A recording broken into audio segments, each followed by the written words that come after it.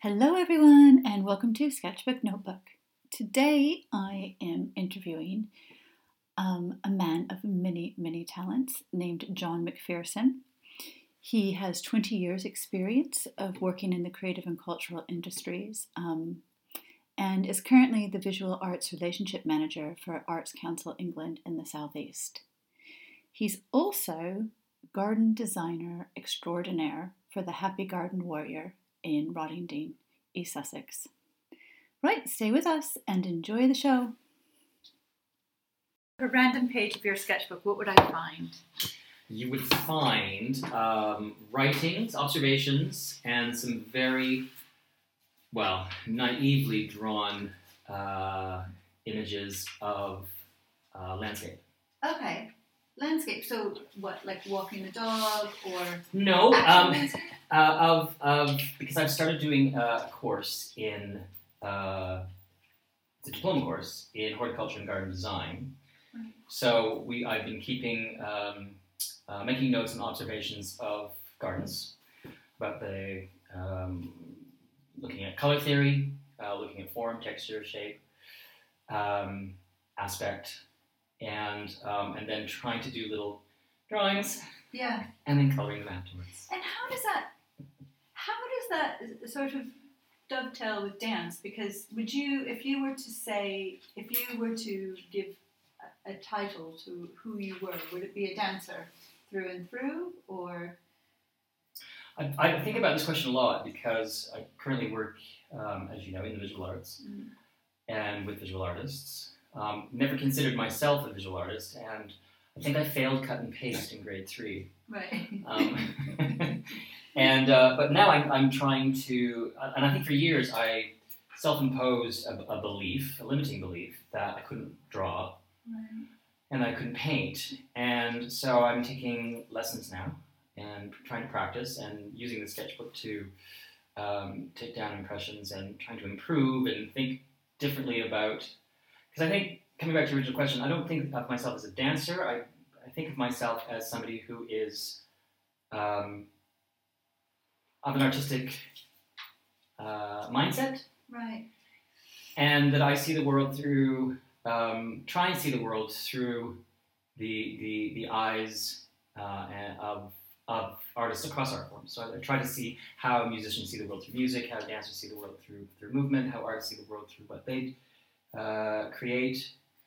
Because I think movement is the main, what comes to my mind is the main word, movement. So you're able to, you understand movement. And then like if you look at right now at the shadow that's coming across on the blind, you understand, you have a different appreciation of movement than we do. And that is really important in garden design, or all design. In all design, yeah. But in particular, when you're working with plants, or when you're drawing, how you move, how your whole arm will move, is very different to it's a different type of medium to what I would be used to, and that's very. I feel like writing is almost like a very static thing by comparison to what you're talking about, which is like a choreographed life in a way. But I think that when you study any art form, when you start to, because I would agree that certainly trying to use my arm differently than just trying to use my hand and my wrist in drawing is something that's new and I'm exploring.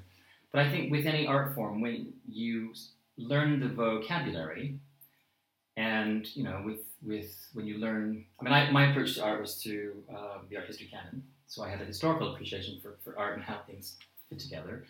And then I started to expand that knowledge by looking at techniques of making and talking to makers and going to their studios and seeing how they work and understanding process. For music, it's the same thing, and I studied music for many years as a kid. You learn your scales, you learn, that you can't just, rock and roll is based on 4 chords, and by practicing and learning that, it gives you the freedom to then create. Dance is the same. There's a vocabulary in terms of, be it classical through ballet, through contemporary dance forms, and once you learn those vocabularies, you can then create on top of those and become that one. And gardening is the same. I think, yes, you want to have a sense of movement in the garden. I think that's important, and that's in the type of plants that you use and how they respond to the wind. and where they're placed in the garden to respond to the elements. But also, there are gardens that use, a lack of motion to create a particular effect against the landscape, and we see that a lot in sort of the Italian Renaissance gardens, which are very almost like sculptural forms in the landscape and very formal.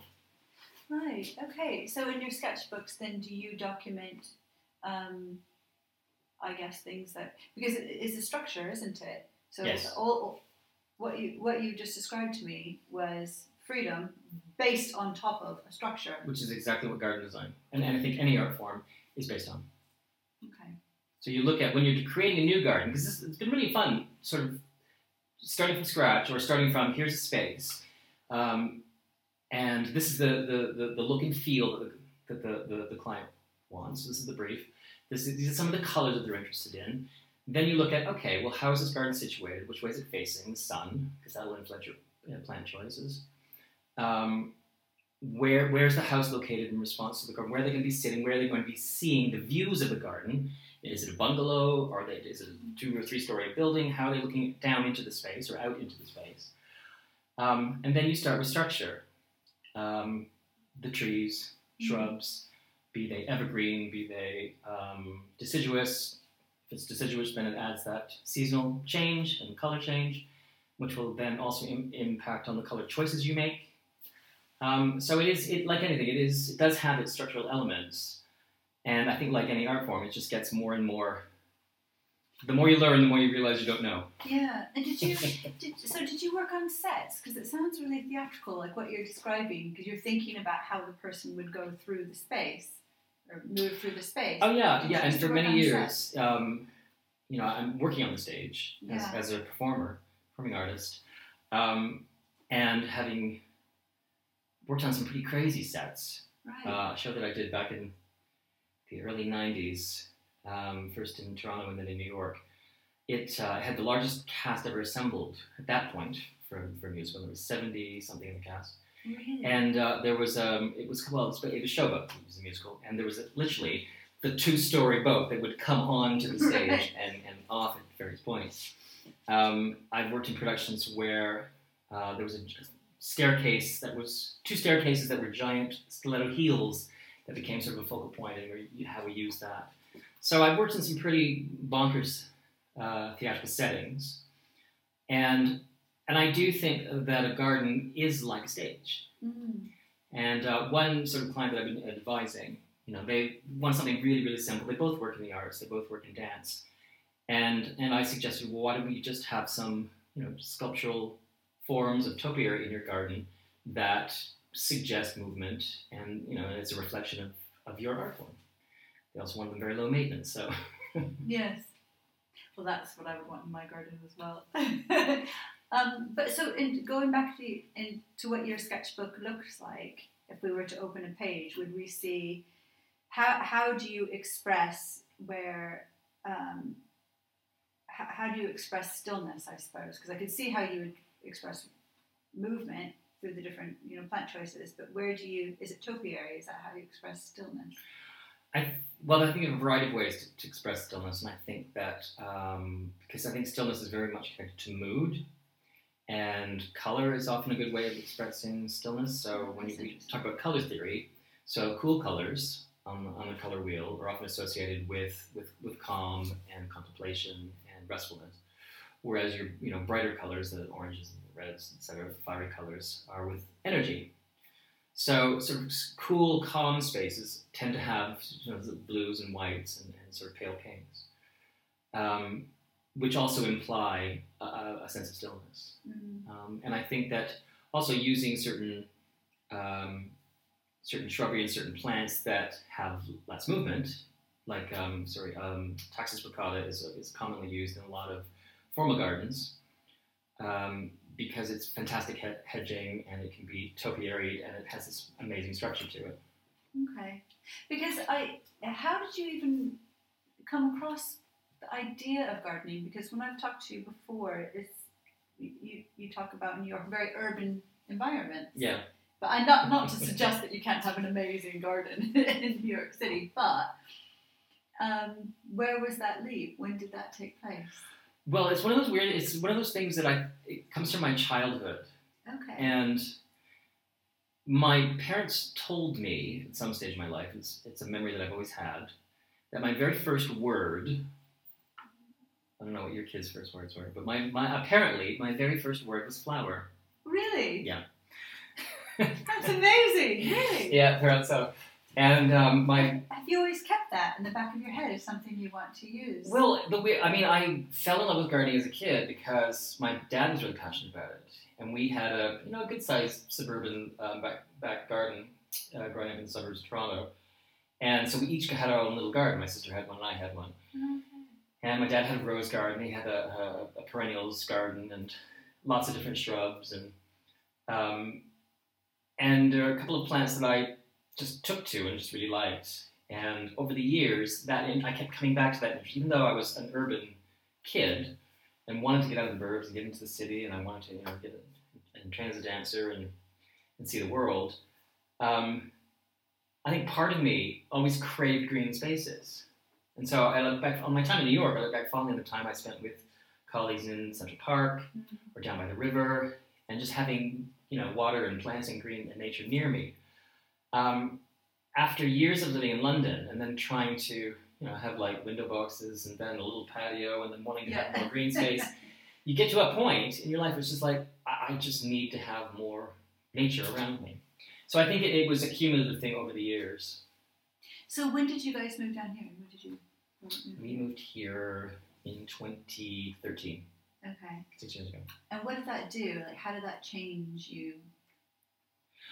How did that change your mental space? Well, for years, and I think a lot of friends in London still struggle with, as Dr. Johnson who said, when you're tired of London, you're tired of life. When you become a Londoner, you kind of buy into that, and you think you're at the center of the universe, and London is the best place on the planet, and everything's here, why do I need to go anywhere else?